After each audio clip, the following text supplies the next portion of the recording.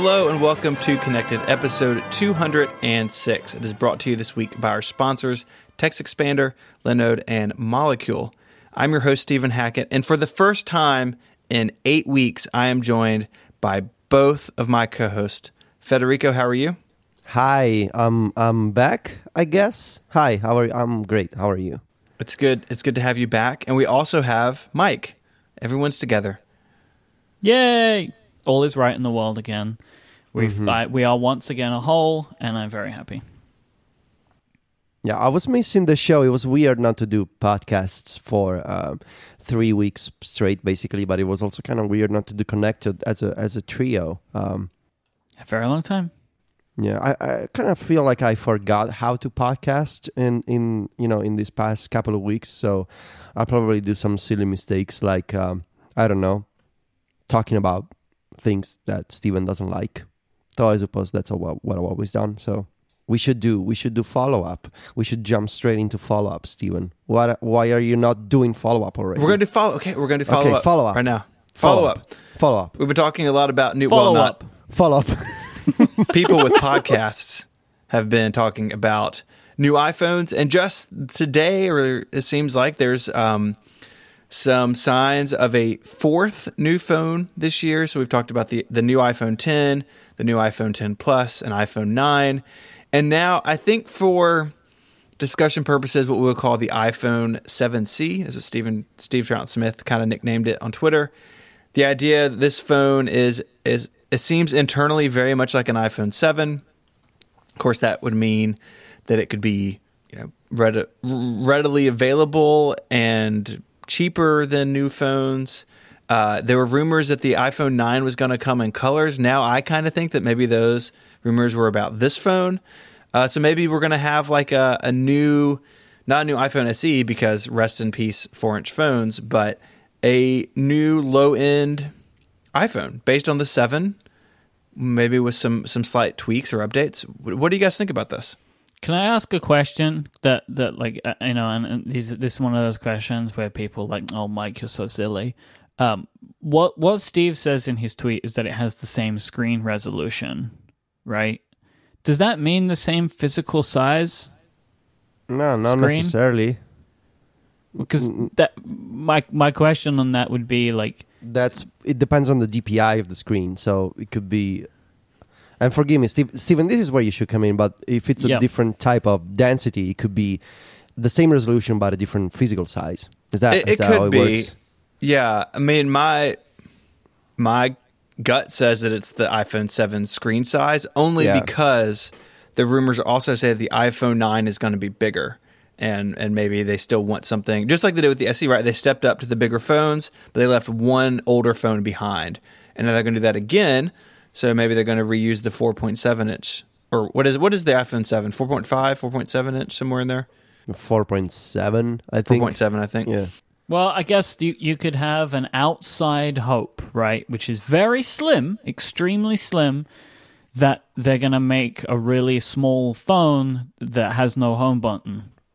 That could be your only hope, right? That like it's 4.7 inches, but it has no home button, so it's going to be small like the iPhone SE. That's your only hope, right? Which is, it's an incredibly far outside hope, but stranger things have happened. Yeah. I mean, I think that Occam's razor says that this is going to be a cheap iPhone 7. Yes, just a cheap iPhone 7. I know, but I like to give the people hope, you know? Yeah, but false hope is a different thing. No. You never know, right? No, you should know. You should know it's not going to happen. But it is very strange to me that they would. Well, I guess the reasoning for this, right? So over the last few weeks, I've been talking to Jason on Upgrade about this stuff, and one of the things that people keep telling us is like, "Oh, I really don't want to get a new phone that's big, right?" Because all of the rumors are saying that there's going to be 3 new phones that follow the iPhone X's design convention, and the one in the middle is bigger than the current iPhone 10, right? Like, so it's got an LCD screen, but it's got like a 6-inch LCD screen or something. So it's a bigger phone, but it's going to be the cheapest one because it's going to have an LCD screen. And people have been saying like to us, "Oh, I don't want to have to buy a new iPhone that's big. I don't want a big phone, and I don't want to spend $1,000. I guess this phone is for those people, right? Like, you can still get a smaller phone. It's still newer in some way, but isn't going to break the bank. I don't know. Wouldn't it be funny if they call it the iPhone XS, as in X and small, like T-shirts? Yes, but it would have to look like the iPhone 10, though, right? Like, yeah, that would be the kind of that would be the upsetting. problem, I suppose. Yeah, I don't know. Do we think are they gonna call it the 7 or the SE again? I don't think they should call it the 7 because it feels instantly old. Yeah. So I will call it the new iPhone SE because the special edition feels like a timeless name. Yes, I think it would be the iPhone SE2, which is probably the name that it would get, because you couldn't even call it the 7 because the 7's older than the 8, right? Like that's just like you're dooming this phone at that point. Right. So this will probably become iPhone SE2 or something like that, and then maybe they still sell both versions of SE for a bit. So, and which would be super weird, but like, again, stranger things have happened. This feels like the way that they might go down that, and then you never know, they could update the SE as well. Like, there's nothing to say they couldn't at least put a new chip in it. I don't know. I think that's all. I think that's all fair game. So we'll, I guess we'll see. We talked about it when we talked about the phones. Is moving up a mistake, and Mike, to your point, there are clearly people who want something smaller. I'm married to an iPhone SE user. She's not thrilled that it's probably going away. But I got to imagine that something as cheap as the SE, or like in that price range, would do well, because I think the SE did better than Apple expected. Like, they're in the world, and having something that sort of takes the best of what bigger phones have to offer, but at a lower price point, it may be a hit. So we'll see. We're really at this point, like 3 weeks away from an iPhone event, probably. I mean, we're getting close, and I think we'll learn more about this mysterious fourth phone before it's all over. Getting close to an iPhone event means getting close to software releases like iOS 12 and macOS Mojave, and I'm kind of just wondering how you two are doing with your reviews. Stephen, have you actually worked out if you're ever gonna... I feel like, we do these check-ins, and like Federico's like, oh, I'm this far in, but everyone for you is like, I don't know if I'm doing it yet. So have you made a decision? I have made a decision. I haven't done any work yet, because as we're going to talk about in a minute, I've been very busy. But I am going to take the route that I talked about and do a couple of like in-depth feature articles about new things in Mojave, as opposed to doing an overall review. My guess is the feature, like those articles, I'm probably going to have similar amounts of time in them, but I really just want to do something different and fresh this year, because I've done a macOS review on 5.12 since Mountain Lion, and it feels like maybe it's time to do something a little bit different. I did that with Yosemite. I did a review of the redesign and not the OS itself, and like I still like really like that article. I'm really happy with how it came out, and so I think doing something a little bit different this year will give me some flexibility to change it up a little bit. So that's my plan. I haven't started anything yet that is on the plate for next week, but that's my plan. Not a full review, but like look at a couple of interesting features in Mojave. I think if you do a couple of things like your dark mode article, then that will more than suffice, because like there isn't a lot that changes now. You would be treading a lot of the same water again, right? You just be just retreading a path that you would have tread years before, because they don't change a ton. Like maybe next year or the year after, right? With Marzipan, there could be some serious stuff to talk about in a macOS review again, but it doesn't. Outside of dark mode, there's not really any huge blockbuster features that would really warrant you spending time and going through everything. Federico, how are you doing? No, I'm doing great. I'm doing great, I think. Actually, for the first time in, I think, 3-4 years, I was able to take a real vacation without doing the review during the vacation. Like, I was actually spending time with my girlfriend and my dogs without worrying about the review, which was nice, really nice actually. So the review is made of 9 chapters, and at this point, 5 of them have been finalized. Where I mean, they've already been edited 4 times, and I don't plan on making any major changes to them. And I'm in the process of finalizing chapter 6, which will be the big one about shortcuts.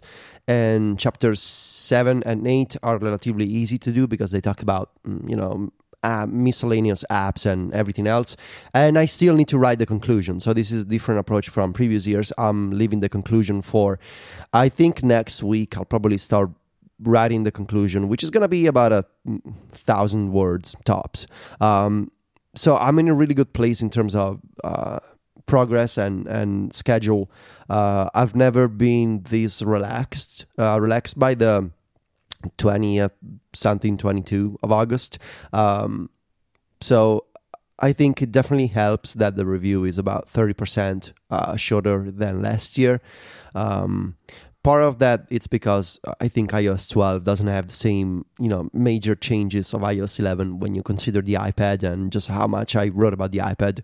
But it's also because I took a different approach, as I mentioned in June. Before starting to work on the review, I said, I don't want to take as much a technical approach in describing all of the new APIs and all of these technical details that people don't necessarily care about. And I try to keep true to that by avoiding the, getting too deep into the technical stuff and trying to have a more approachable or, trying to have the sort of the tone of the people.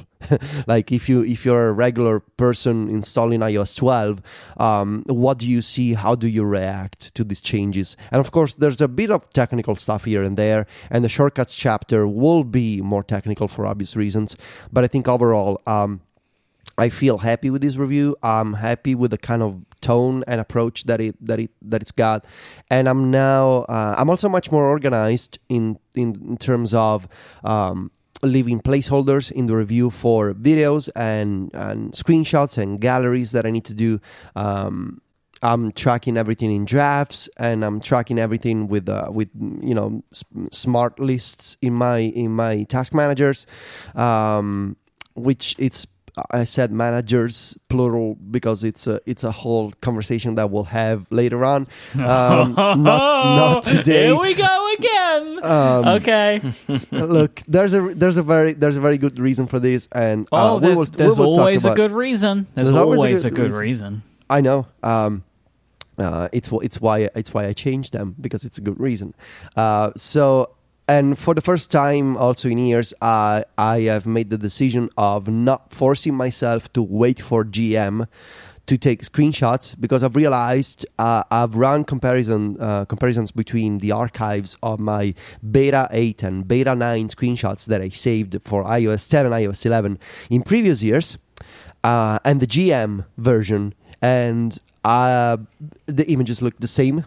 So, and I was convincing myself, oh no, I need to wait for GM because it's going to be slightly different. But no, it's gonna be the same. Beta 9, beta 10, they're always the same basically. So in the review, you will not notice, but there will be screenshots taken from beta 9 or beta 10, and I don't care, because it's more the principle of not taking those screenshots than anything else really. And I need to optimize my time. So yeah. This is a long answer to your question. I'm doing great, and I think we will be great, and it gives me time to work on the stuff that surrounds the review, like promotion, like the club, like other projects involving the review. It's going to be fun, I think. We're still sounding very positive. I'm pleased. Yeah. My girlfriend says that I'm different from last year, which makes me happy, because last year I was a train wreck at this point. So the fact that I'm still at the beach and being able to enjoy the beach and play with the dogs and also work on the review in the evening, I think it's a good sign. So thank you to everybody who signed up to become a Relay FM member. Very, very appreciative of that. As a reminder, we have a bonus episode that will be coming out on September the 4th, which will be our discussion of the wonderful movie, The Pirates of Silicon Valley. Federico, have you seen that movie before? Yeah. Okay. Years ago, though. Okay. And in Italian also. So. Interesting. Are you going to be watching it in English this time? Yeah. Okay. I wonder how different that's going to be. I didn't even think that they would have translated it, but that's kind of cool, I guess. So if you sign up now, you will get this when the episode comes out, along with all the other bonus content and special perks that have been coming out over the last week or so and over the next few weeks. So there's tons and tons of stuff available to Relay FM members. Plans start at just $5 a month to support this show or any other show. There's a link in the show notes for this episode, which you can click, and it will open up a checkout for you to sign up for this show to give us $5 a month. Or you can go to relay.fm/membership to learn more. Maybe give your money to a different show, maybe give your money to all shows, but no matter what you give or how much you give, you get the same perks as everybody else. Stephen, while we're in an announcement section, would you like to talk about new merch? Yes. Can you say it again, though? I think that was really good. New merch. I want like horns and stuff. If you're able to do that for me, that would be incredible. You know? Like some real exciting stuff. Yeah. New merch. So we have relaunched our merchandise store. It is in partnership with Cotton Bureau, and that lets us do some really cool things. We've got 4 items up right now. I've got a new T-shirt. 4 items. T-shirt. Hat. I'm hyping for you. Keep going. It sounds like you're having some sort of It's fine. Just keep going. shirt, a hat, an enamel pin, and what may be my favorite, challenge coin, which I have right here, and it's heavy. Hit it against the microphone. I'll hit it against my desk. Okay. Oh. Oh, no. Did you drop it? It sounds like it left Are you the an desk. old man? You can keep a coin in your hands? It bounced off my desk onto the floor, but it's fine because it's challenge coin. So if you head over to relay.fm/store, you can check this stuff out. The pins and the coins are in stock now. The shirts and hats will be in stock in mid-September. If you order something with a shirt or hat, we're going to hold your order until everything comes in. So we just have to ship it once and charge you for shipping once. But I would say if you want a coin, if you're really excited about that and you're listening to this, I would hurry because the first batch is getting ready to be sold out. Yeah. All 4 of these items will be in stock. Like long term, but we're going to sell out of coins temporarily here pretty soon. Yeah, we may even be sold out by the time you're hearing this. So it's possible. Go and buy them, and if you follow us on Twitter, we'll let you know when we have more in stock. But yeah, the designs are really fun, and I think that you're going to love it. Yes, it's really exciting stuff, and big thanks to Cotton Bureau. Their team is awesome. To Simon, our designer, who came up with all this stuff. The artwork is a lot of it's based on the original iPod, so like the play, pause, ring of buttons. And so that's like around the outside of the design of the shirt and on the back of the coin. And it's really awesome looking stuff. We're really excited about it. So go check it out. And if you are a Relay FM member, you have a discount code that came in your email yesterday. So keep an eye out for that. Today's show is brought to you by Text Expander from Smile. Text Expander helps you communicate smarter. Create snippets of things you type or copy and paste all the time. You can start by making snippets for short things you use constantly, like email addresses or web addresses or even the date today, formatted in any way you wish. I have a great Text Expander snippet, which is if I type in UUSD, that gives me the US date, formatted in the way that Americans like it to be formatted. And why not make snippets for longer things that you use regularly, like directions or requests for references if you're looking for jobs, like job proposals, that kind of stuff? Or what about answers to common questions? All of these things can be just a couple of keystrokes away when you use Text Expander on any platform, Mac, Windows, iPhone, and iPad. It's all there available for you to summon whenever you wish, or you just use this. You can search for them in the app or use those hotkeys, which I love. And I have all of our show names, everything's behind a hotkey. When I sit down at my Mac, If TextExpander for some reason isn't open, it feels like things are broken. You can even personalize your responses using fill-in fields, so when you expand a snippet, you have room to add in any personal little details, like someone's name or some kind of other information you need to provide that's unique to that person who's receiving it. TextExpander can save you so much time, whether you're trying to keep on top of email, planning a party that involves sending lots of messages, or just looking to be more productive. Plus, you can power up your entire team by sharing those snippets as well. Go to textexpander.com/podcast and you can get 20% off your first year and let them know that you heard about them from Connected. That is textexpander.com/podcast, 20% off for your first year. Our thanks to TextExpander from Smile for their support of this show. So, Stephen, I saw on Twitter a couple of days ago that you had to resort to compressed air again in your life, I believe. Your MacBook Pro keys are getting stuck. Is that true? How many days was it old? That was the joke in the post. 23. 23-day-old MacBook Pro. Spacebar got stuck. So I did the compressed air trick. It helped, but it wasn't completely fixed. And so then I made a Genius appointment. But by the time that Genius appointment rolled around, it seemed fine again. So I canceled it. So seems okay. But this feels like some sort of like military exercise. Like once the hull has been breached, it's just a matter of time. So not super optimistic about this keyboard fix, but we'll see how it goes. Do you feel like they should start including compressed air in the MacBook Pro box? Yeah. Maybe. It'd be good. Little packets of compressed air. Little packets of air. Can you sell air as an object? Is it legal? I'm sure what's air? her name has tried. What's the crazy like health, not health store people make fun of? Theranos? No. What is going on? I think you're thinking of the Avengers movie. So, yeah. So anyways, I like the laptop otherwise, and the keyboard seems okay now, but it like definitely put the fear in me. So now I have the fear in me about this keyboard. But for now, I'm okay. Keyboard fear. So you moved away from keyboards and into screenshots instead. Can you explain what the Aqua Screenshot library is? Yeah. So let's talk about this.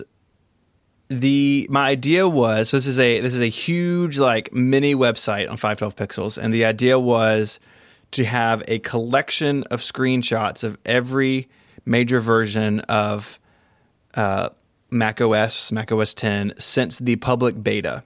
So everything from the public beta forward. Because, we can get into the reasons, but that's what it is. So you can go through and you can select your version. So I go in here and I can select Jaguar, and I can see all the screenshots from Jaguar that I created. They're all sorted the same way. So you can see, what Finder Home looked like, throughout the years, how specific things have changed.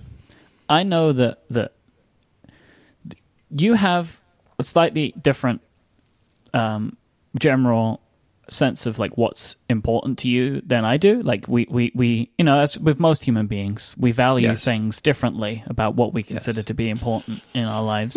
And I know that like just spit it out, man. Old Apple stuff. All right, why did you do this? What is this for? Okay, there's two answers to this. One answer is I just wanted it to exist. But okay. But where the idea came from actually came from this show. And so we spoke about a long time ago, we spoke about software preservation. And like Federico, you had that article. Like this has been in the works. So I started this the end of last year. I took my first screenshot in March. It took a couple of months to like find all the installers. Like trying to find a copy of Panther that will install off CD that actually works took a little bit of time. But that conversation like really set me on a path to really think about like my like collecting and what I try to do, because it's easy to collect and preserve hardware.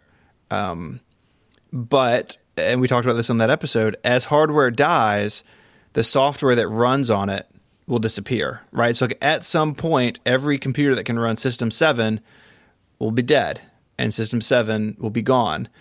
And that's already happening with early versions of OS 10. It's hard to, like, for the public beta, for instance, you have to jump through a lot of hoops to get it to run. Even if these machines ran forever, most people just don't have experience with these things. So I wanted to let people who didn't see this stuff in its day get to kind of get a feel for what it was like. And I think you could do that. I think there's so many images you can really get a sense like what each OS was like. But in a world where like eventually you won't be able to run this stuff, I just wanted to have a record that I sort of put together myself of what these things were like. And so I think that's the big reason. And it's, from a business perspective, this project made no sense. I don't track my time, but I can tell you a lot of time went into this. But I know we just talked about the Relay membership, but I run 105 12 pixels as well. And like that income like really made this possible, because like if that is the bulk of the income from the site now is that membership. And if that wasn't there, I could not have justified this. But I feel like I could, because I had that revenue. And I think I have, over the years, the site's going to be 10 years old next month. I think over the years, I have built 512 into a brand of like, if you want to know about this stuff, this is where you go. And this, I think, just is like a huge step in that direction. How do you do something like this? Because I know you have like a bunch of all of them. Old computers around, right? Which I'm sure can run some, if not all, of these OS versions. But then, like, how do you even on some of the older ones get the screenshots off the machines? So I ran, I said this in the blog post, I ran all of these OSs on actual hardware. None of this was like virtual machines, which you can do. Why did you do that? Wouldn't it have been easier to do virtual machines? It would have been easier on my back and moving towers around. But if you have the hardware, it is simpler to run it directly. Kind of feels like you're an OS hipster. Maybe. Right, like it's not authentic if it didn't run on the actual hardware, right? This is a homegrown Aqua screenshot. Yeah, this is an artisanal screenshot library. This is real farm to table screenshotting, you know. It is. They're handcrafted, so locally grown. They're all on actual hardware, and so I started with the public beta I did last, but the public beta up through like 10.5 ran on a couple different G4 towers that I have, like with a display. So I had to buy a 4x3 screen because original versions of macOS didn't run in widescreen. They only ran a 4x3. So I had to find a display and make the images. And then I moved from that to a Mac Mini and then to a couple of different Retina MacBook Pros. So like one thing I want to do over, and I just couldn't find a machine. I could not find a Retina MacBook Pro that I felt like I could justify the expense on to run Lion. The Retina machine I borrowed from a friend who's probably listening, so thank you, Ian, for letting me borrow your computer for like several weeks, ran Mountain Lion. It didn't run Lion. And so I'd like to remake Lion at some point. But all this is on actual hardware and using the Grab application, which is part of macOS 10, to make the screenshots. That's the thing that's about to get better, right? In Mojave? Yeah. It's actually going to be like iOS? Yeah, Mojave like really expands what Grab can do, including like markup and stuff, which is really great. You'll notice if you look through these, the first couple of versions, I have full screens for almost everything, because in Grab now you can screenshot just a window, and that was not possible in the early days. And so a lot of the early images have like full screen or they're manually cropped depending on what they are. But eventually Grab got good enough where you could just select a single window, which is what I wanted. Do you know what? It kills me in like especially some of the earlier ones where the menu bar is rounded, but the screenshot goes further and the screenshot's square, but the menu bar is rounded at the edges. It kills me. It's not a good look. Not a good look. But so I used Grab. All of these machines I had just on my local network, and so I could copy the screenshots off just from across the network using file sharing. So that was actually pretty straightforward. That worked even on the older stuff? Yep. Just plug it in and turn file sharing on, and you're all set. So generally, how I would have it, I would have like the test bench, like the test machine on a desk, and I had my laptop. So I have a long Apple Note of like every screenshot that I needed in order, and I would just walk through them, and I would copy the files off, and then like I named them, and then eventually upload them. So those are all kind of separate steps. How did you decide what was important to screenshot? Because you haven't got every single screen in the entire operating system, I don't. Right? So how did you decide on the list? And then how did the list change over versions? Yeah, so the terminology I came up with is it is comprehensive, it is not exhaustive. So it is not every screen in the OS. Partially because that, as impossible as this task was, doing every screen would have been impossible. I'd be making screenshots for another 3 years. What I wanted was, if someone looks through one of these galleries, they have a real sense of what this OS was like. And so I actually started at 10.0. I did the public beta last because the public beta, if you look through it, is so different. I was like, I can't base anything on this. Like, I'm going to start with 10.0. And, I've been a Mac user for a long time, so I kind of had in my head, like, okay, I want, like, really common Finder features. I want, like, some folders. I want some of the built-in applications, but not all of them. Like, I'd sort of just picked sort of, like, what I felt were the most important ones. But then as the OS matures, I actually had to stop and, like, most of the time, I've read like skimmed like Syracuse's reviews for those that he wrote, or watched the keynote again to like make a list of, okay, in Panther, what's new? Like what's new in Panther, so I make sure that I grab that. And then for the most part, these features are like a snowball, right? Like it starts in 10.3, so that same feature is in 10.4, 10.5, 10.6, on and on and on. There are a few exceptions to that, but so like once something was on the list, it didn't come off. So like once something like Spotlight was there. Well, Spotlight's in all the subsequent releases. So the list got much longer. I'm actually going to look. I like when FaceTime comes into it. Yeah. Mountain Lion is a real scene. That's real bad. That's a real thing going on there. I encourage people to go and check out the FaceTime shot of Mountain Lion to see, I think, an actual mountain lion has appeared. Let's see. Let's look at this. FaceTime. That one's my favorite. Yeah. That screenshot was probably made quite late at night. Yeah. It looks like, when you see those things where someone has stolen a computer, but it had that software on it that would take a picture of the person stealing someone getting ready to ship the computer to China or something. Yeah, it's the guy who's just stolen your laptop, and that's the picture. This image could be used in news reports about stolen computers. Here's the perp that was caught with a MacBook. Because all of the other ones, you either look happy or you're much differently groomed. That one is it's a real disaster. But hey, you get what you get. Because that's the funny thing, right? Like, so this is like a resource now. I mean, that's why it's a resource. It's a resource for you. It's a resource for other people that like the kind of thing that you like. But maybe this will be entered into a museum in some time in the future, like many of your other projects at this point.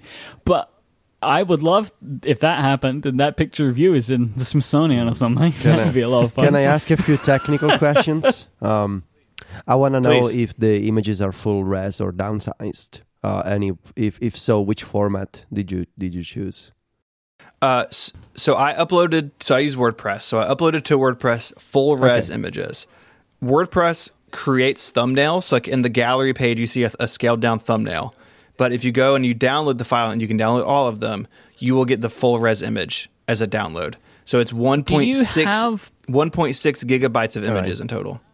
Do you have enough money to like pay for that? Like, how does that work? Isn't that amount of like, if 2,000 people download that, is that not a problem for you? It may be. All right, so go to... No, don't do it. Let's try. So I use a WordPress host that's like has a CDN built in, and I have a pretty big bandwidth cap on my account.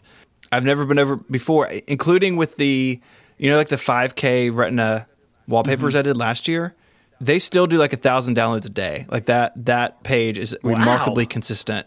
It's done. I forget. I tweeted it earlier this month. I forget how many hundreds of thousands of page views that has now. I've never had problems with it, so I'm keeping an eye on that. But unless you scrape my server, which please don't scrape my server, unless someone does that, like it'd be so much work to download them all. Then I'm not too worried about that. That's the way to solve it, right? BitTorrent, is that still a thing? Mm-hmm. It's probably still a thing. Sure. Any other technical questions, Federico? Yeah, I want to know how you renamed each file. If you used like a batch rename solution or something like that. I did. So the file name. So let me go into this. So if you look at, I'm in my Mavericks folder. So like the Mavericks chess image is like 10-9-mavericks-chess.png. And so when I created them, as I was pulling them off the test bench onto my laptop, I just named what the screenshot was. So I just named it chess. And then I used Automator on the Mac to do a couple things. One, earlier versions of macOS, I had just forgotten this, save your screenshots as TIFF files. And you can change that in Terminal, but I forgot on a couple of releases because I set up each release fresh. And so I had one Automator action to convert TIFF to ping, because all these are PNGs. And then I had another one that did my renaming. So it added the 10-9-mavericks- in front of the file name. All right, so everything is Automator. Yeah, is the one you... Okay, interesting. Yes. All right. Mm-hmm. Those are my two questions, actually. And also, I wanted to have like a quick... thought for you, if you will. I think you said that it didn't make sense from a budget perspective to do this kind of project. Honestly, I think like this is marketing for you. So the it's not necessarily it's how you say it. But like sometimes you just gotta do things as an investment because it's part of your website, it's part of your persona, or it's part of your brand online. Like it's something that now, even though it was a huge time sink, now everybody's talking about it. In our community now, everybody's paying attention to this today, and they associate your name and your website with this project. So anytime you do something like this and people say, of course he did, exactly, you did the right thing. Right? Like people are seeing this of course he did this. I have another question for you though. But do you want to say anything on that? Because I have one last question for you. No, I think you're right. And like it never really was a like I never really like sat down and thought like, oh, I really shouldn't do this. Like when this idea came to me at the end of last year, it really was a how do I do it? Like, and that was the hardest part of like just putting my head around how do I make 1,500 screenshots, let alone like show them to people.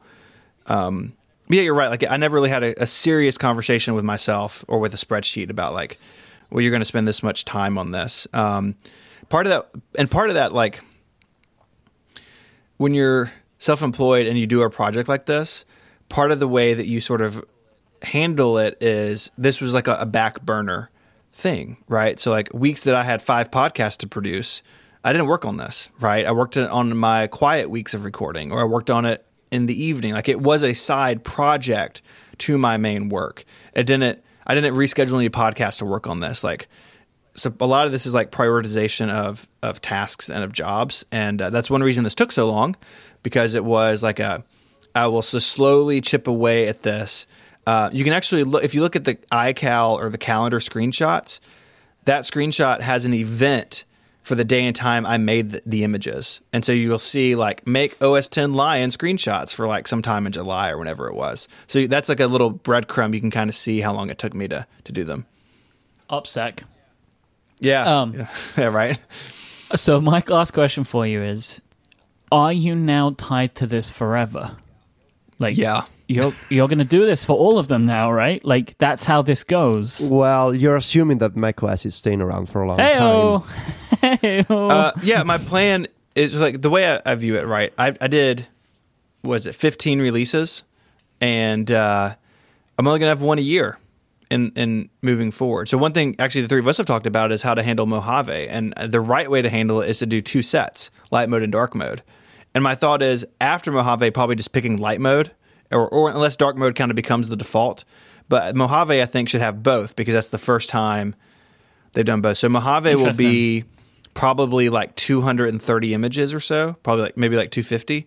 But I do feel like if I want this to be a resource, it's got to be updated. And I can do a single OS in a day. Towards the end of this, it went much faster because I had sort of everything in place. Now, I'll lose a little time because I'll have to do it every year and kind of get reacclimated to the screenshot list and everything. But I don't think, like, the bulk of the work is behind me in terms of, like, startup time. So my intention is to keep this thing updated as long as I absolutely can. Something else about the future, though, that's interesting. I've gotten several comments about it. Actually, just as we were recording, updated the blog post. One thing I want to do, and is not there now, is I want there to be the ability that if you want to see every screenshot of the display system preference throughout all the releases, that there's a single page you can do that. The gallery does not offer that right now. Like actually, like WordPress itself doesn't offer me that right now. So it's going to be some custom development or something that I haven't discovered yet to do that.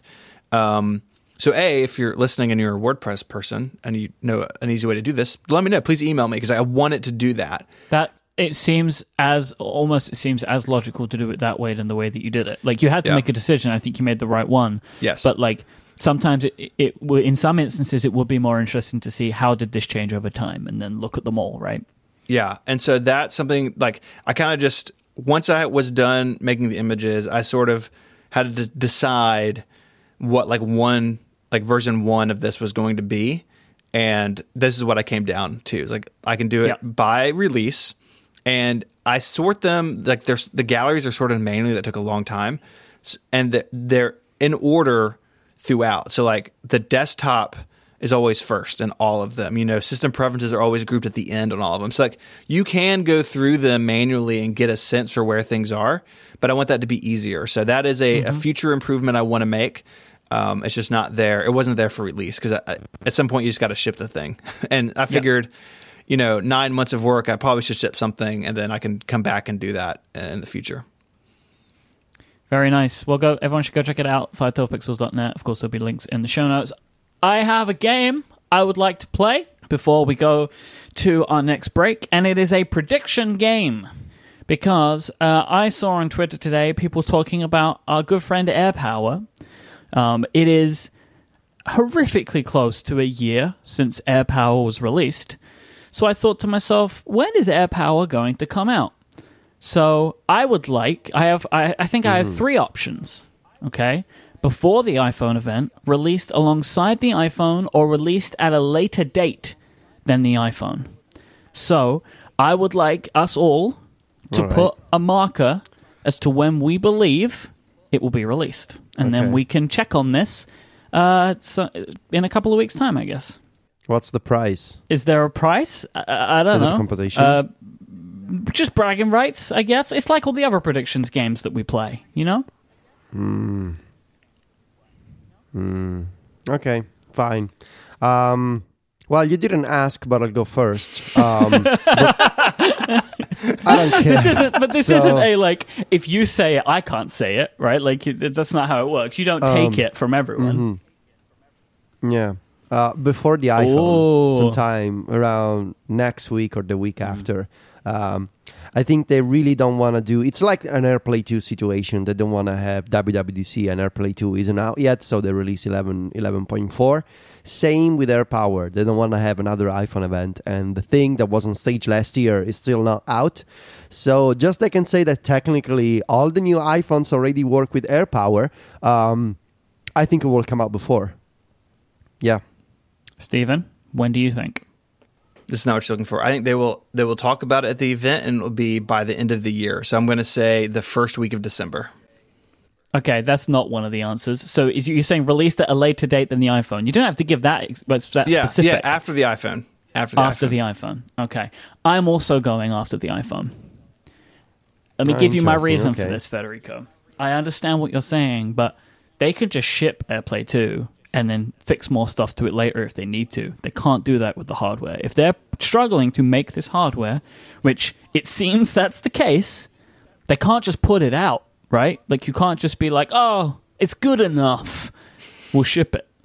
And I figured that they, if it was good, if it was ready, that it would have already been released. Like, I don't feel that necessarily applies to AirPlay 2 because you're dealing with partners, you're dealing with companies that make speakers with AirPlay 2 in them. So it's not like, well, we can release a crappy protocol now. It's software. It can all be updated with software, right? And also, it's not like they're making AirPlay 3 the week after. So it needed to be good, and it was late. But like, I don't think just because it's software, it can be buggy and then they can fix it.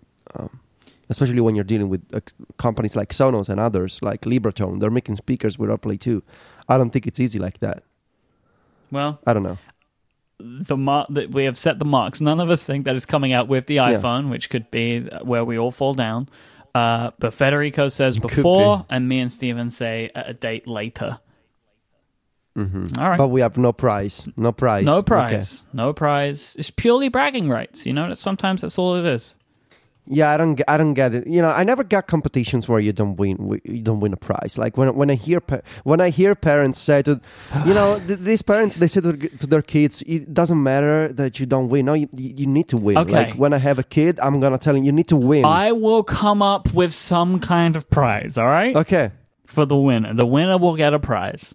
I don't know what it will be yet. I mean, it's fun to play, but it's better if you win. Okay. That's what I'm saying. How do you feel about all of the other predictions that we set? So, like our full year on 2018 predictions, there's no prize for that. And the audio predictions, there were no prize for those either. Are we just going to say that from now, all of these, there'll be prizes for everything? Is that what you need? You could retroactively come up with prizes for predictions that we already published. What happened to you on your vacation? Well, did someone screw you out or something? Is that what's happened? No, now you require prizes? I have a higher appreciation for winning. That's what I'm saying. I'm more relaxed, so I have more time to think about the things that matter in life. And for me, winning is one of those things. Interesting. Did you miss me, Mike? I'm keen to see how this plays out in the long term. All right. Well, yeah. So, Stephen, make note of the predictions and write down somewhere that Mike's promised a prize, and I'll work that out. You can't give your toilet trophy away as a prize. Okay. Rumbled. Today's show is brought to you by Molecule.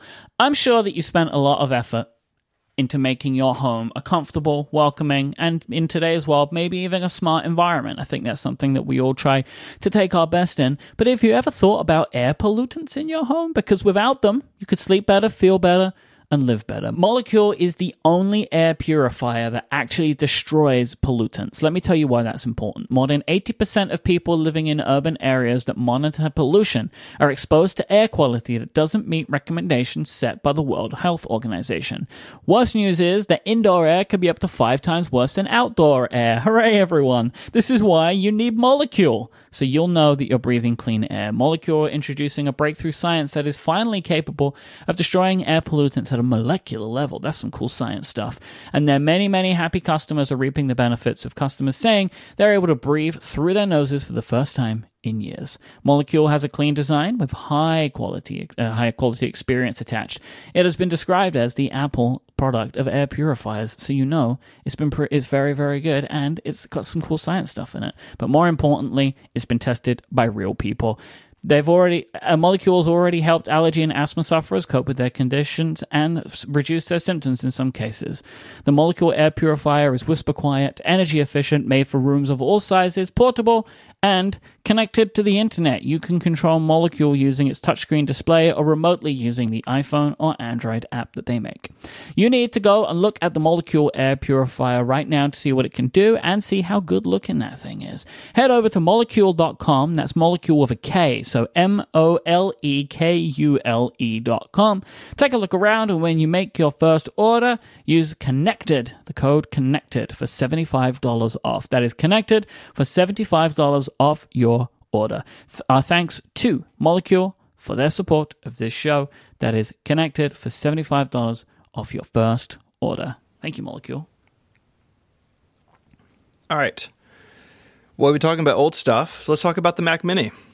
Everyone's favorite computing device. Sounds good. So there was a report out by Bloomberg this week talking about a new low-cost laptop to replace the Air, but we're going to just sidestep that today and talk about the Mac Mini. This is a quote. For this year's model, Apple is focusing for this year's model, just by the way, like as if they do it annually. For this decade's model, for this new update to the regularly updated product, Apple is focusing primarily on pro users with new storage and processor options that are likely to make it more expensive than previous versions, people said. So the question is, what is a Pro Mac Mini? What does that look like? Do you think there will be a Pro Focus Mac Mini, or do you think it's going to say it is? Do you think it will actually be something that is powered like a professional product, or do you think that that's just the line that they will go with? I think that there will be aspects of it that will be Pro-like, but that people who really want or need something like a Mac Pro will complain about it. I think what this means is, you're going to have some high-end CPU options. It'll have fast SSDs. A It'll ton have of storage. Thunderbolt right, 3. Like you could put a few terabytes or something in there, right? Right. Because I assume it would still be a, not huge, not tiny, but like a chunky box, which they could probably put a lot of stuff into. Mm-hmm. It's like my kind of thought on this, right, to answer your question is, imagine the Mac Pro that we had before, but it's because it's all sealed up. Like what you'll put in this thing is what will stay in this thing. And then the difference between it and the Mac Pro would be that the Mac Pro can be upgraded, right? Like that will be one of the key differences between it, other than just like raw power. Yeah, well, I think power's the bigger deal. Like I envisioned this being more like a high-end MacBook Pro than something even like the iMac Pro. Pro. Yeah, like it would sit between MacBook Pro and iMac Pro in its capability level. Maybe even just the high-end MacBook Pro. Like I don't think anyone's going to be confused if this is true and the Mac Pro ever ships. I don't think anyone's going to walk into an Apple store and wonder which one they should buy. Like I think that there is room in the Mac Mini, especially when it's like 10 years old. You can just do anything, and it seems more Pro-like, right? Like anything's better. That it will be faster and more capable than ever, but its capabilities and performance will be nothing compared to the Mac Pro. I think the Mac Pro is way at the top, and the Mac Mini somewhere in the middle. Again, like a high-end MacBook Pro. I think that's a reasonable place to be. If you look at where the Mac Mini used to be when it was competitive back 10 years ago, it was somewhere, high MacBook, mid MacBook Pro spec. Like it wasn't the fastest machine in the world, but very rarely was it super far behind anything else. They did have a Core Solo at the beginning that, they've changed the price point a couple times, but the Mac Mini was reasonably respectable in terms of performance, so I anticipate that to continue. I don't think this means the Mac Mini is going to be expandable.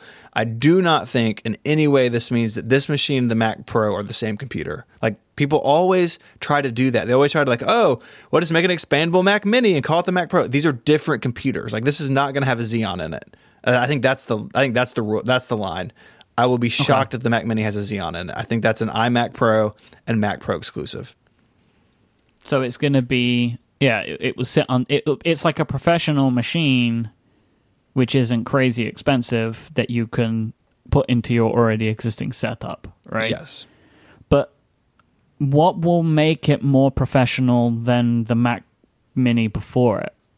Like when the Mac Mini came out, not the one where they made it worse, so let's imagine the one before that. Mm-hmm. Like, was that machine considered to be powerful? And then what would you do to make this one to be considered a pro machine, where the previous Mac Mini, and like the reason the Mac Mini was created was to be like the most consumer machine possible, right? Because it was for switches. I mean, I think just make it space gray. That's all it really takes, right? Like you joke, but that might be. I guarantee you this will be available in space gray, which I would buy it in because mine's under my TV and I like it to be less conspicuous. Just paint it. Sick decal or something. Mm-hmm. Make it look like a pencil. Mm-hmm. Yeah, I mean, right. Like these are unanswered questions. So my thought is, high-end MacBook Pro is their target, and that is higher than the Mac Mini has been historically. You brought up like the idea of the starter Mac, and I think that's really a very important factor in this. So when the Mac Mini was introduced in 2005, it was pitched by Steve Jobs as, hey, you want to move to the Mac? You've got a desktop Windows box and you got a display and keyboard and mouse. Unplug the Dell, plug this thing in. You can use your display, keyboard, and mouse, and you have a Mac. And it was $500. It was considered I forget what it was like, bring your own display, keyboard, and mouse. BYODKM, the worst marketing slogan of all time. He said that as a joke, and people just stared at him. Like, there's a YouTube link in the show notes. Go watch that. It's like 10 minutes. Go watch that keynote. It's funny. But I don't think the world needs a starter desktop anymore. Like, then desktops in 2005, desktops were already on the way out as far as size of market, right? The notebooks were already taking off. But now Apple sells, 80-85% of the Mac sold are notebooks, maybe even higher. Like, there's not a need for a starter desktop anymore. I think if people buy their first Mac, it should be that low-cost MacBook Air that Gurman talked about that we're skipping over this week. So in that world, if the Mac Mini is supposed to be a starter Mac, the Mac Mini shouldn't exist anymore. But what has happened over time is people like us have purchased the Mac Mini to use as a home server, to run things like iTunes or Hazel or Time Machine backups, to have one in a data center. If you're listening to the live stream, you're listening through a Mac Mini. We have a Mac Mini at Mac Stadium that is our live streaming server. You buy it because you want something, a small dedicated Mac, to do things for you. And I think Apple has noticed that, and maybe the pivot here is go from the starter Mac to like a small enthusiast desktop. It's not going to sell in massive numbers, but like people who want that want more power out of it. You know, people put these things in offices. People put these things in like software developers use them, right, to use it as build servers. Like, address that market, because that's where the Mac Mini has gone over time. And I think that's exciting. Like, as someone who has two of these, I have one at home as an entertainment like server, and the one that Relay owns at Mac Stadium. Like, I would purchase two of these. Like, both of mine are aging. My one at home is not doing very well, and I'm all for something like this because I think there's room for it in the line, and I think people would be excited about it.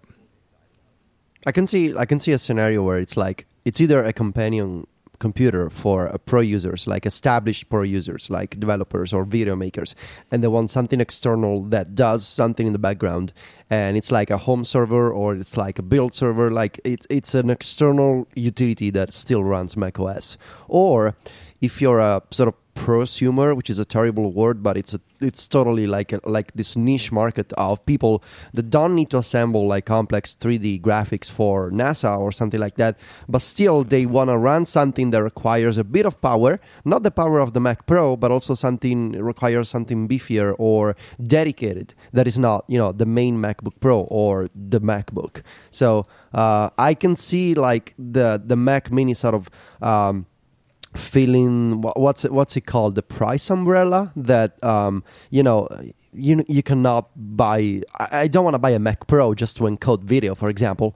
It would be a waste of money. But also I don't want to buy a new MacBook Pro. I just want a tiny Mac that does stuff, and that's exactly what the Mac Mini is for. Especially if they sort of, I don't think they will presenting it as a pro computer for pro users. I can see Apple saying, and it's also great for pro customers, or we hear about from pro customers, but I've seen people on Twitter say they're going to call it the Mac Pro Mini or the Mac Mini Pro. I don't think they're going to change the name. It's still going to be the Mac Mini, but it's all going to be in the message. Yeah, because if you had the Mac Mini Apple, Pro, then you have to keep selling the old Mac Mini, which just feels like torture at this point. Like, just let the thing, just let it die, like it's fine. Just let it have its go out to pasture. Like that machine is done. It's very much done at this point. Like, I'm on the web page for the Mac Mini right now, and it's using one of the old Apple Cinema displays. Oh no! Right, like that's just sitting on the page. That's the whole way down, just a cinema display. Can you have at least updated it with the LG image? Like, it must not be too difficult to do. It won't run it. It won't run the LG display because it has Thunderbolt 2. Holy moly. Or just like you just show like a little chain of dongles in the background. I don't know. Yeah. And just don't pay attention that it's not full res.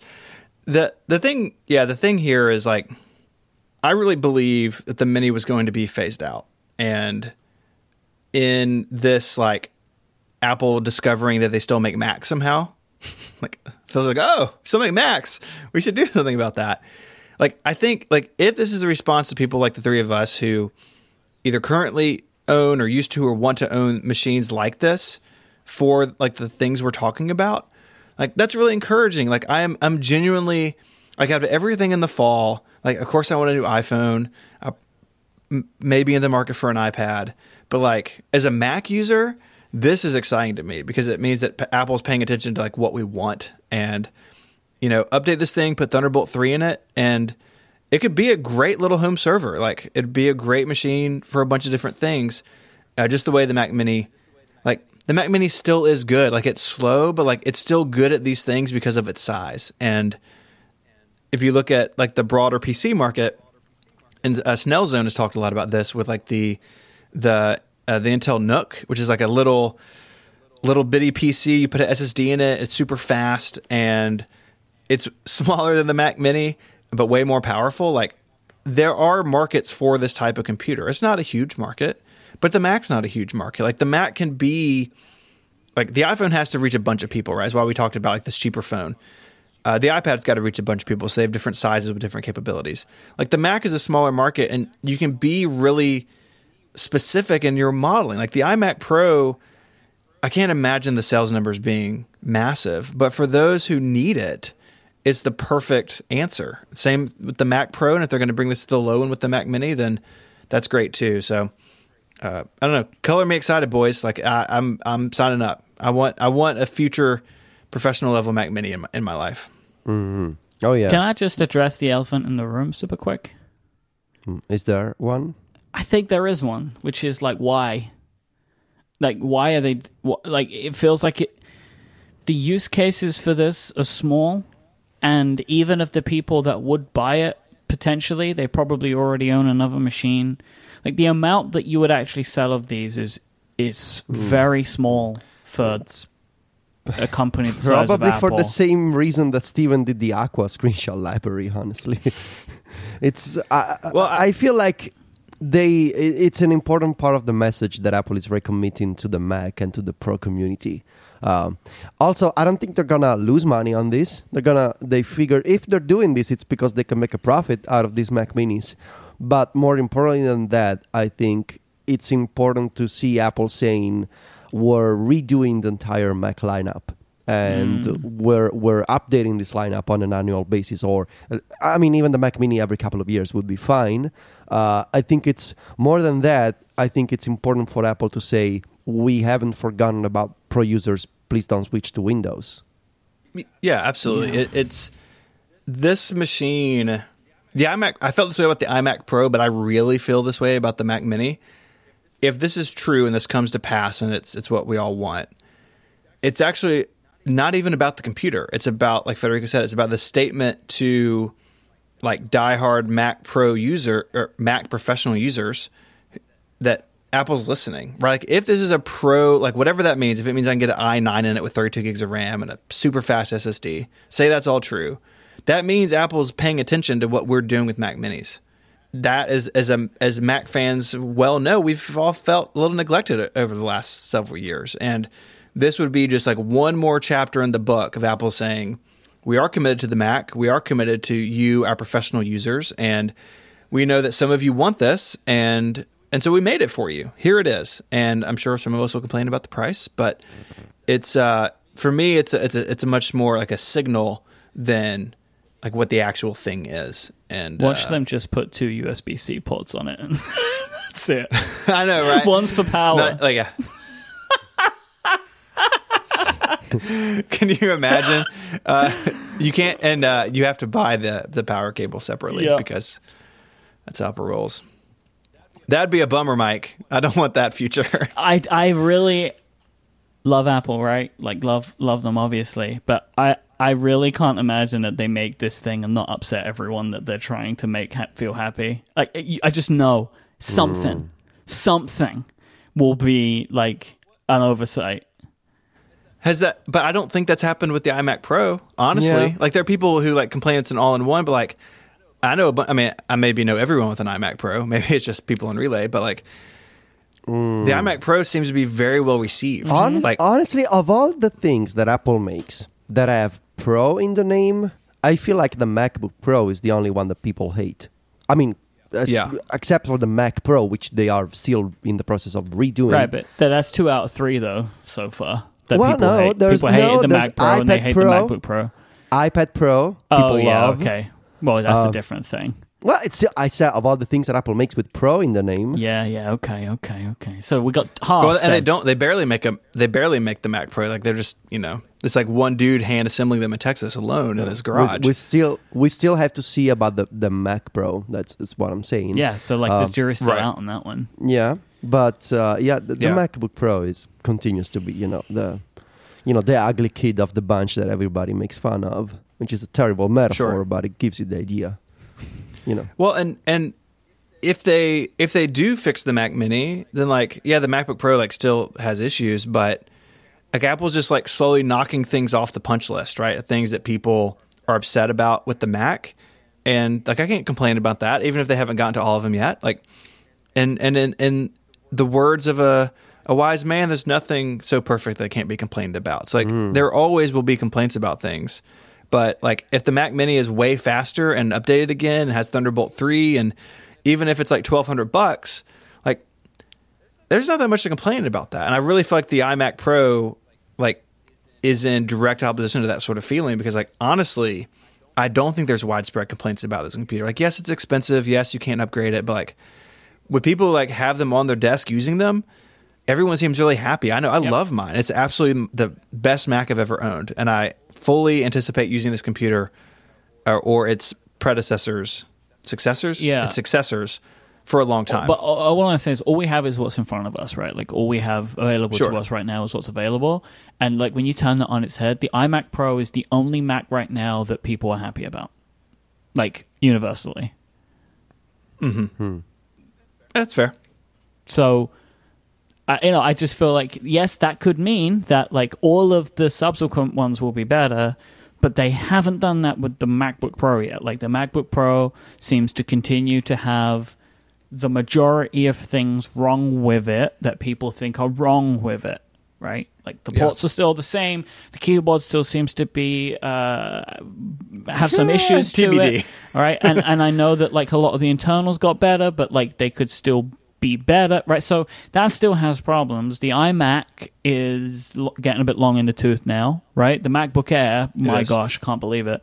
The MacBook is still has the issues that it has, if you consider them issues, right? So like I know there are people that are happy with their MacBooks, their MacBook Airs, their MacBook Pros, and their iMacs, but like the people that are in the Pro market tend to have more complaints about all of those machines, and the iMac Pro seems to be the only one that is universally liked by people that are in our industry and beyond. So like I just feel like when I completely understand what you're both saying, but when you turn it on its head, that's a little bit more worrying. It could mean though, right, that the iMac Pro is like the first of the change, but nothing else has come out significantly revamped since that machine, and it looks like we're about to start seeing that. But what's that going to look like? Like, is the MacBook Air going to be closer to like the iMac Pro or the MacBook Pro in what it does to redefine what that product's about? Like, I guess it depends on the keyboard they put in it. Exactly. So this is what I'm saying. All right. So like, what are they going to do there? Is it going to be more like the MacBook Air keyboard or the MacBook Pro keyboard? So does that mean that they ruin another machine?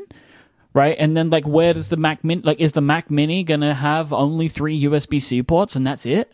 Nah. Right, because that will upset people. And then what about the Mac Pro? Like, what does modular mean? Like, my point is like, I understand where you're coming from, but this could be amazing or it could not be.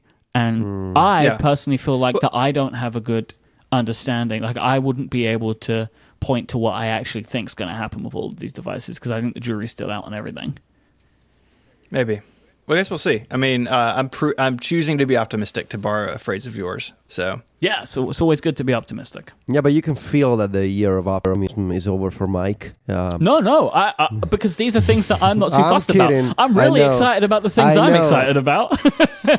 You know, I like know. I would love it if they update the Mac Mini in any way. I'd be happy. I'll probably buy one because I've been thinking about getting a home server again to do some Yeah. little tasks. So Yeah. like I will be happy. But my point is that the things that will upset people, I'm not in that market. So for me, it's not like my personal optimism, which I'm now maybe changing it to the year of, but like, yes, the year of optimism is over. Let's say this one is the year of personal optimism. Like all the stuff that I'm excited about, I'm actually very confident is only going to get better. The iPads are going to be incredible. I'm going to get a big iPhone. Yeah. Like all that stuff is amazing. And then any of the Pro Macs that come out will be right for me.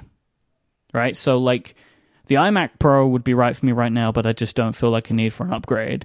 The Mac Mini, if it has new internals, will be better for me than maybe my iMac, but I wouldn't change that. But then I may go to the Mac Pro route because it allows me to buy one machine and keep it for the next 10 years. So to me personally, I think this stuff's great, but my concern is for the people that really seem to care, like the people that are entrenched in the Mac and what it means to be a Pro right now. I just feel like I wouldn't necessarily say like this product's going to be awesome and the reasons are because Apple's committed to the Mac again, because there are two products that have come out since that announcement and we've got a clear 50-50 split on it. So you're gonna buy a Mac Mini. That's the. It is Also- possible that I will buy a Mac Mini, yes. Like if the price is right and the features are there, then I might go down that route because I want to. There's, you know, like you, and we can maybe talk about this another time, but there's some stuff that I've been thinking about that might be good, like network attached storage, VNC to perform some basic tasks that I need a Mac for, but doing on my iPad, Interesting. all Okay. that kind of stuff. But we'll get to that maybe another time. So next week, why do we want to buy a Mac Mini? There you go. Okay. There you go. Okay. I'll put a follow-up for next week. Perfect.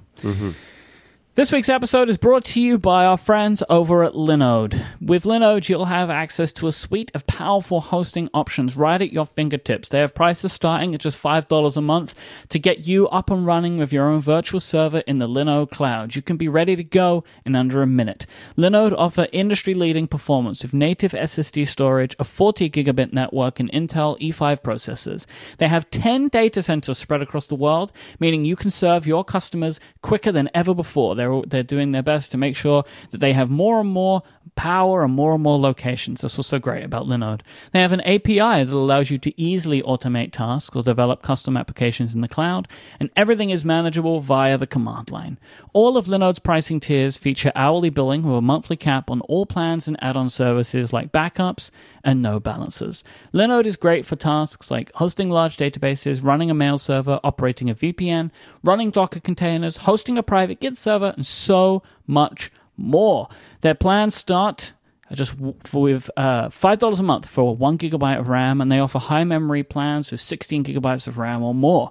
As a listener of this show, if you sign up at linode.com, that's linode.com/connected, you'll not only be supporting the show, but you'll get $20 towards any Linode plan on the 1 gigabyte of RAM plan. That's 4 free months. With a 7-day money-back guarantee, there's nothing to lose. So go to linode.com/connected to learn more, sign up, and take advantage of that $20 credit, or use the promo code CONNECTED2018 at checkout. Our thanks to Linode for their support of this show and Relay FM.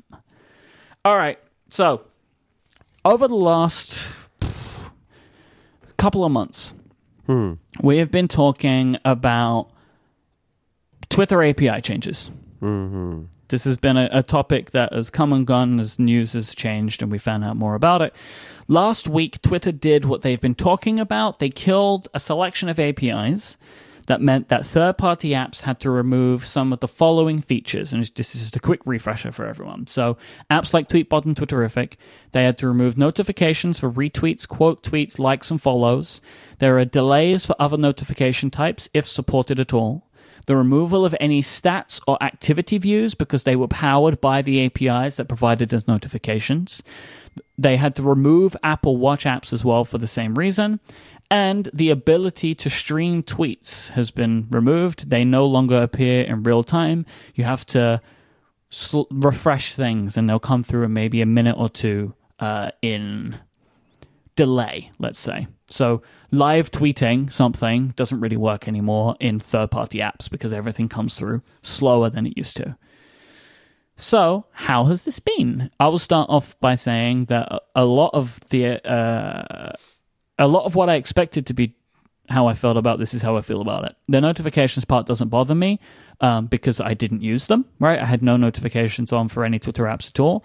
But the ramifications of it are that big feature sets have been completely wiped out. The activity and stats views in Tweetbot, which are one of my favorite features, is gone completely. I do wonder, though, if maybe in the long run it's best for me to not be following tweet engagement.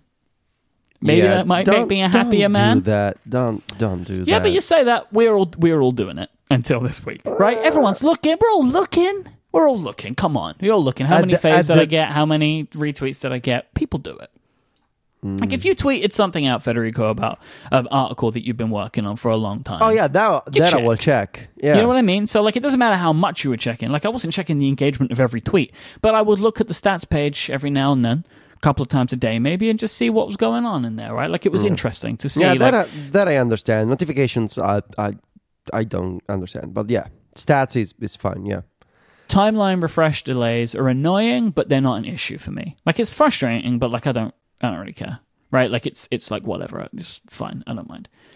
The big issue is the fact that the activity stuff has been ripped out of Tweetbot. Like the features are just completely gone. That were a big feature that made me a fan of the app, right? The stats view and the activity view, because the activity view was interesting because I could see things as they were happening in real time. The stats view was interesting and it was like an amalgamation of a load of different things.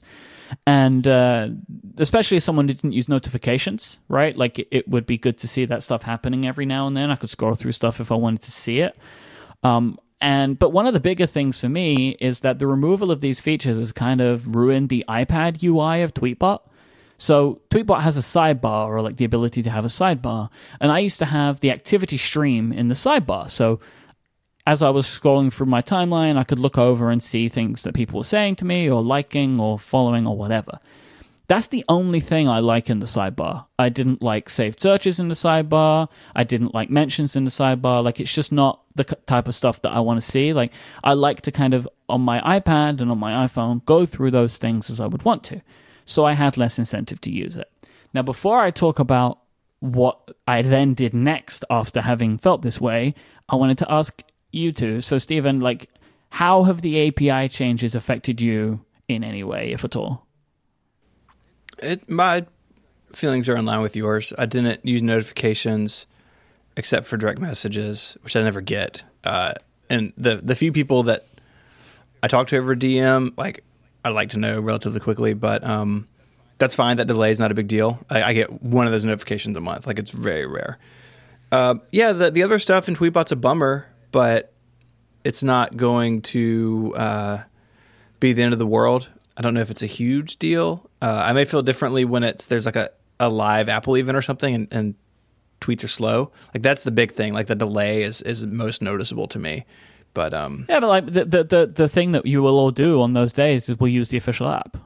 Like, I know that nobody likes it, but like, that's what you'll do, right? Like, if you need to see something in real time, well, I guess it would still work in real time. I guess. I know that they like to mess around with the chronology of things, but you're probably likely to see things in more likely real time. What about you, Federico? Yeah, I'm still using Tweetbot. Honestly, the major annoyance of all these changes is having to use pull to refresh occasionally to refresh the timeline. I tend to check stats on individual tweets more than the main activity page, if only because I'm more interested in the performance of individual tweets than the aggregate number of likes and faves and engagements. So for that, I was already using the Twitter app because it allows me to tap on the likes and retweet counts and see who actually faved or retweeted something. And to do that, I was already using. So here's a teachy tip for you. If you see using Tweetbot, you can install this app called Opener. An Opener as an extension that you can set up so that every time you share a tweet with the Opener extension, it auto loads to the same tweet in the Twitter app.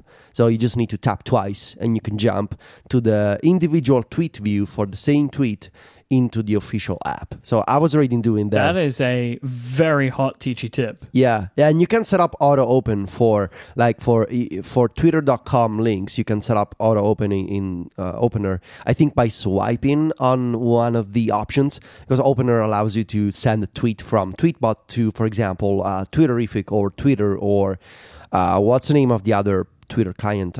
Tweetings, maybe, possibly. I don't know. Echophone was around a long time ago. How do I find this application? Because App Store search is not helping me. It's called Search Opener Mac Stories, probably on Google, and you can find the link. Yeah, Opener. Yeah. It's excellent utility. Anyway, I was already doing that because I tend to check individual tweets more than the global stuff. And notifications, I don't care because I think since Mac Stories started getting moderately popular in 2010, I disabled all kinds of Twitter notifications for likes or retweets or mentions. I never had mentions either from people who followed me or from other people. Like, to see my mentions, I open Twitter. And I used to have notifications for DMs, but I disabled them. Actually, I didn't disable them like intentionally, but I think last year, after one of my experiments where I used either Twitter or Twitterrific for a while, and then I went back to Tweetbot, I forgot to re-enable DM notifications, and I realized a couple of weeks later that I had all of these unread messages from people, and I felt kind of crappy about that because I didn't reply to those people. But then I realized, it was actually kind of nice not to be bothered by Twitter DMs, so I didn't re-enable them, and so it's fine. I wasn't getting notifications before, and I don't get notifications now. I understand why some people like Twitter notifications. And yeah, if you care about those, it sucks, but it's what it is. So I'm still using Tweetbot primarily because of the iPad version. And for a simple reason, I said that to check my mentions, I go to Twitter. So I set aside like 10 minutes every day and I go through my mentions. And what I do is I keep on the iPad, the column on the right set to my most recent mentions, and on the left I go through my old mentions, so that when I reply and I scroll back into previous mentions on the left side, on the right side I can refresh and see if somebody else replies to my reply. I can continue the conversation. So I carry out. I'm just going to say, I'm sure you know what that meant. I could not follow that. Don't try and explain it to me. It's fine. No, I will. But I got very lost. No, you need to understand. So there's two columns, right? Yes. Mm-hmm. On the left side, I scroll down. I go through all my mentions from newest to oldest. Okay? Yep. So I scroll down. On the right side, I refresh the mentions view also. But how do you refresh the view? Do you swipe down on it? Is you swipe down on it. You pull to refresh, and it's pinned to the top so that I see new replies coming in. All right? So if I reply to somebody from a tweet from 5 hours ago, I move to the next tweet from 6 hours ago, and then to 7 hours ago, and so forth. But on the right side, I can refresh, and if that person has already replied, I can continue the conversation right away without having to scroll back up on the left side. Okay? One of the things that I can, correct me if I'm wrong, but one of the reasons that I never used the mentions on the right and the everything else on the left is that it didn't observe my place when I went into the mentions tab. If I had seen everything new, when I go into the mentions tab, it's still going to sync my position from the last time that I was there, which is way down on the list. Is that true still? I don't think I understand the question. So let's say I'm in Tweetbot and I'm looking at my mentions, right? Yes. And I have 100 mentions. Okay. It's got the little count that says 100. If I scrolled through on the column on the right-hand side and looked at everything, in my mentions view, it's not going to change. I still have 100, right? Those two things operate independently of each other based upon syncing position. Mm-hmm. Right? Yeah. Yeah. You see, that's why I never wanted to use that. Okay. Because I don't know I've seen everything. I have to do what you've done, which I understand why you do it, but that's not the way that I use Twitter, right? Like, Okay. I use it more by checking in multiple times through the day, so I want to go oldest to newest as opposed to newest to oldest. Oh, okay. Yeah, I see. All Yeah, right. yeah. So that's why I never, like, the only thing that ever made sense to me on the right-hand side was the activity view, because otherwise I'm just seeing everything twice. All right. Potentially, I get which it. didn't work for me. Yeah. So because of this, and because of how much I use Twitter on my iPad, because it's where I'm doing the majority of my work, I did something that I've been wanting to do for a while, which is to try out Twitterrific more seriously. One of the reasons I never really tried Twitterrific more seriously is that the iPad app only had a single column, and I was like, well, I don't like this. I want 2 columns like I have on Tweetbot, but now in Tweetbot, I only would use it in single column, so now I'm, it kind of feels like a level playing field for my major complaint with Twitterrific. So I have been using Twitterrific for a week now as my only Twitter app on all platforms, on my iPhone, on my iPad, and on my Mac. And I have a lot of thoughts about it. And I want to start with all of the things I don't like. There's no specific... so this is going to take a few minutes, all right? But just bear with me. There's no specific tab for searching. You can have tabs in like the bar at the top or the bottom, depending on the platform you're using. So you have like my timeline, my mentions, my DMs, and you can have saved searches that you pick from a list. But you can't have a tab which is just to search everything. You have to go to the sidebar to do that, which is super weird to me. I don't know why. If all of the other sidebar options are available, but I can't seem to find a way to just press a button on the iPad or the iPhone and it takes me to the master search list, but on the Mac version, the search button takes me to the master search where I can search anything and also see my saved searches. I don't understand this. This is strange. This is actually... my main problem with Twitterrific in general is just like some of the decisions seem peculiar, especially when you look at them on the Mac and on iOS, where they're supposed to be the same now, but there's still some pretty significant differences between the two. I do like that you can have a saved search as a tab. That's really good, but I want both. So that's what I would like there. Information density on the iPad compared to the iPhone is very different. The iPad version, the avatars are too large and you can't make them smaller. You can make text smaller, but you can't make the avatars smaller. And it means that you don't see as many tweets as you probably should be able to. So I want to be able to see more on screen than I can. It doesn't, like, I can't find a way to adjust avatar sizes on the iPad.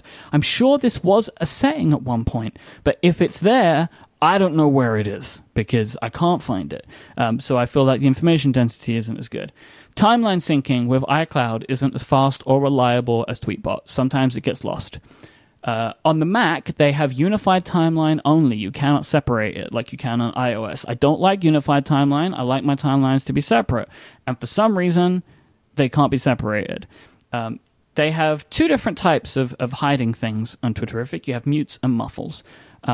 So you can muffle something, it means it collapses it. You mute it, it means it goes away. And what's pretty cool about the mutes is the mutes sync with the official Twitter muting system somehow, which is interesting. I think that's cool. Like, fine, that works good.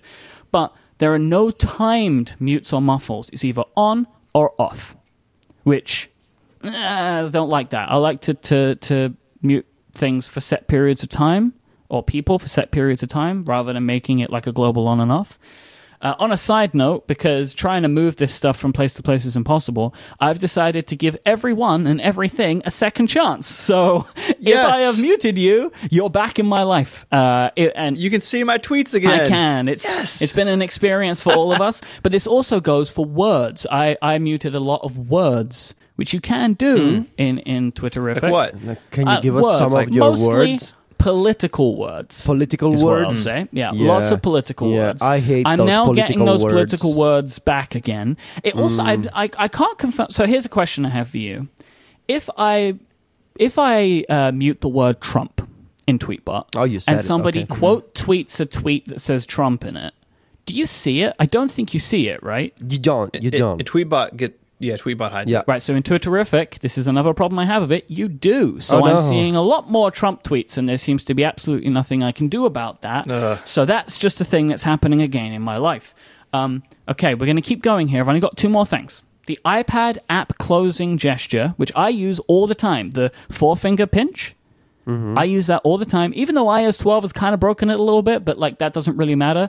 When I do that, it tends to open multitasking. This is just like a weird thing that's happened with the new. But that also is fine because most of the time, all I ever really want is the dock. Or another app that's there anyway. But pinching with the 4 fingers seems to accidentally trigger Twitterrific's gesture for switching accounts, which is 2 fingers to swipe up or down, which is annoying and has been a little bit risky as I've been faving things with the wrong accounts.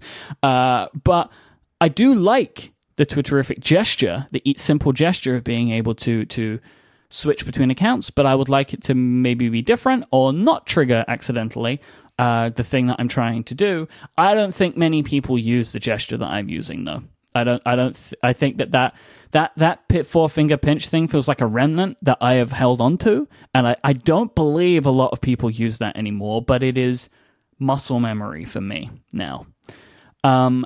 And yeah, I guess the iPad landscape view could add a column, but as I said earlier, like I know that's something that you wanted, Federico. It's something that I wanted before, but now that I would use Tweetbot as one single column, I kind of don't mind about it so much. It's on level footing. So there are all the things that frustrate me or I find peculiar about Twitterrific compared to Tweetbot. Let me tell you what I do like. I like that they have True Black on the iPhone 10. It looks wonderful. I love it. So it's like it takes advantage of the OLED. Everything's like all black pixels. Love it. The overall design of the app, to me today, feels like it has more of an opinion that I'm interested in than Tweetbot. This is like good and bad in some places, because sometimes I don't like how different it is in some of the decisions that they make, but I like the use of colors. You know, like some of the stuff, it feels like it has a little bit more playfulness or joy to it. Maybe I've just gotten too used to Tweetbot, but Tweetbot kind of feels a little bit devoid of personality to me now. And I kind of kept using it because it had pro features that I loved. And now that they've gone, I don't really feel the same affinity to Tweetbot anymore. Maybe I've been using it for too long. I don't know what it is, but like from a design perspective, now that a lot of the features that I like have gone away, I find myself more drawn to Twitterrific's just overall design. I don't know why. And I like muffling a lot for certain instances. I like that I can muffle someone and I don't see their tweets, but if I'm curious, I can peek into them. But that system works really well because a lot of the time I know I'm just not seeing things because it doesn't take up a lot of screen real estate. It's an interesting system. I would like to see times occur to it. So you'd think to yourself, well, obviously this seems clear what he's going to do because there were like 3 things that he likes and like 20 things he doesn't like. But even though there are so many missing features or things that feel broken to me, I feel weirdly drawn to Twitterrific right now, and that's what I plan to use for the foreseeable future. Because in this weird way, the fact that I switched to Twitterrific at the exact time that things started to break, I'm kind of less annoyed about losing the features because I have something new going on, which is Twitterrific and getting used to that. So this is kind of where I am. I'm going to stick with it for now. I know I am being much more forgiving of the things that I didn't like in the past, but I've found a new love for the app. So that's kind of where I am. I feel like this is a very long way to say, I think, an unexpected decision that I've made, but I'm just finding myself more drawn to Twitterrific now than Tweetbot. Is it just novelty, though? Like, if maybe you had downloaded, if there were other apps that were of the same caliber, like, would you just be drawn to them instead? It could be. It's like, it doesn't really matter what they are, right? Like, it's providing me with the basic functionality that I need and some additional features that I like, but in a kind of a new and shiny package. So, but like, the thing is, like, the things that are frustrating, these are things that I've been recording over the last week. Most of those things, like, I'm over it because I'm still using them. Like, none of those frustrations are making me go back. Like, because Tweetbot still works in the way that I expect it to in a lot of instances. But I also really like a lot of the things about Twitterrific. I like the way they use haptics. Like, I like that on the Mac, I have a button that I can press for emoji. Like, there are a lot of, I love the Twitterrific media viewer, right? Where You can like open a GIF and you can scroll your finger backwards and forwards over it, and it goes in reverse and in fast forward. Like it has a lot of things that are interesting, things that I always thought were interesting that were drawing me to the app. But the things that were keeping me away from it now don't matter as much because no apps have them. That's fair. That makes sense. So it's kind of making me feel like it is a grass is greener situation, but the playing field was more level than it was before. Well, someone who's been switching between Twitter clients on a regular basis every few months. You guys know I do this every like 3 to 4 months. I've always told you I think there's a lot to like in Twitterrific, so I'm happy that you're finding things to like, but the iPad stuff continues to be a problem for me. I've always liked the way that the Icon Factory, I think, they tend to experiment more than Tapbots when it comes to building new features into Twitterrific. Like even the stuff like, I think there's previews for Spotify links, or this tiny, or they have that poll button, right, where you can tap poll, it and that's it another great opens, example. Or the fact, Twitter app. Yeah, that's another great example. Or the fact that you can delete a tweet and fix a typo and resend it, but it's an integrated sort of like edit flow in the app. Yeah, something that's useful for me because I tend to always notice my spelling mistakes after I tweet.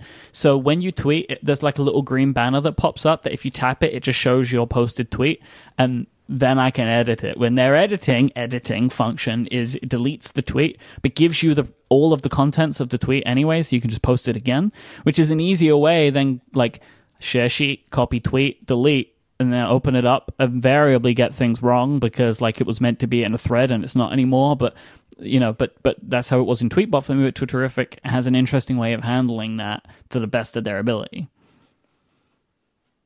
So that's where I am. I will say, obviously, we're talking about Twitter. I don't want to try any other social networks. I appreciate everybody who is using Mastodon and Micro.blog. Like, that's cool, but Twitter is where I want to be for the community that I am a part of there. The fact that you can give me follow-up and feedback there en masse, like all of those things are the reasons that I'm still sticking with Twitter, even though maybe the company isn't run the way that everybody would like and that there are many problems with it. A lot of the advantages I get don't exist in other places right now.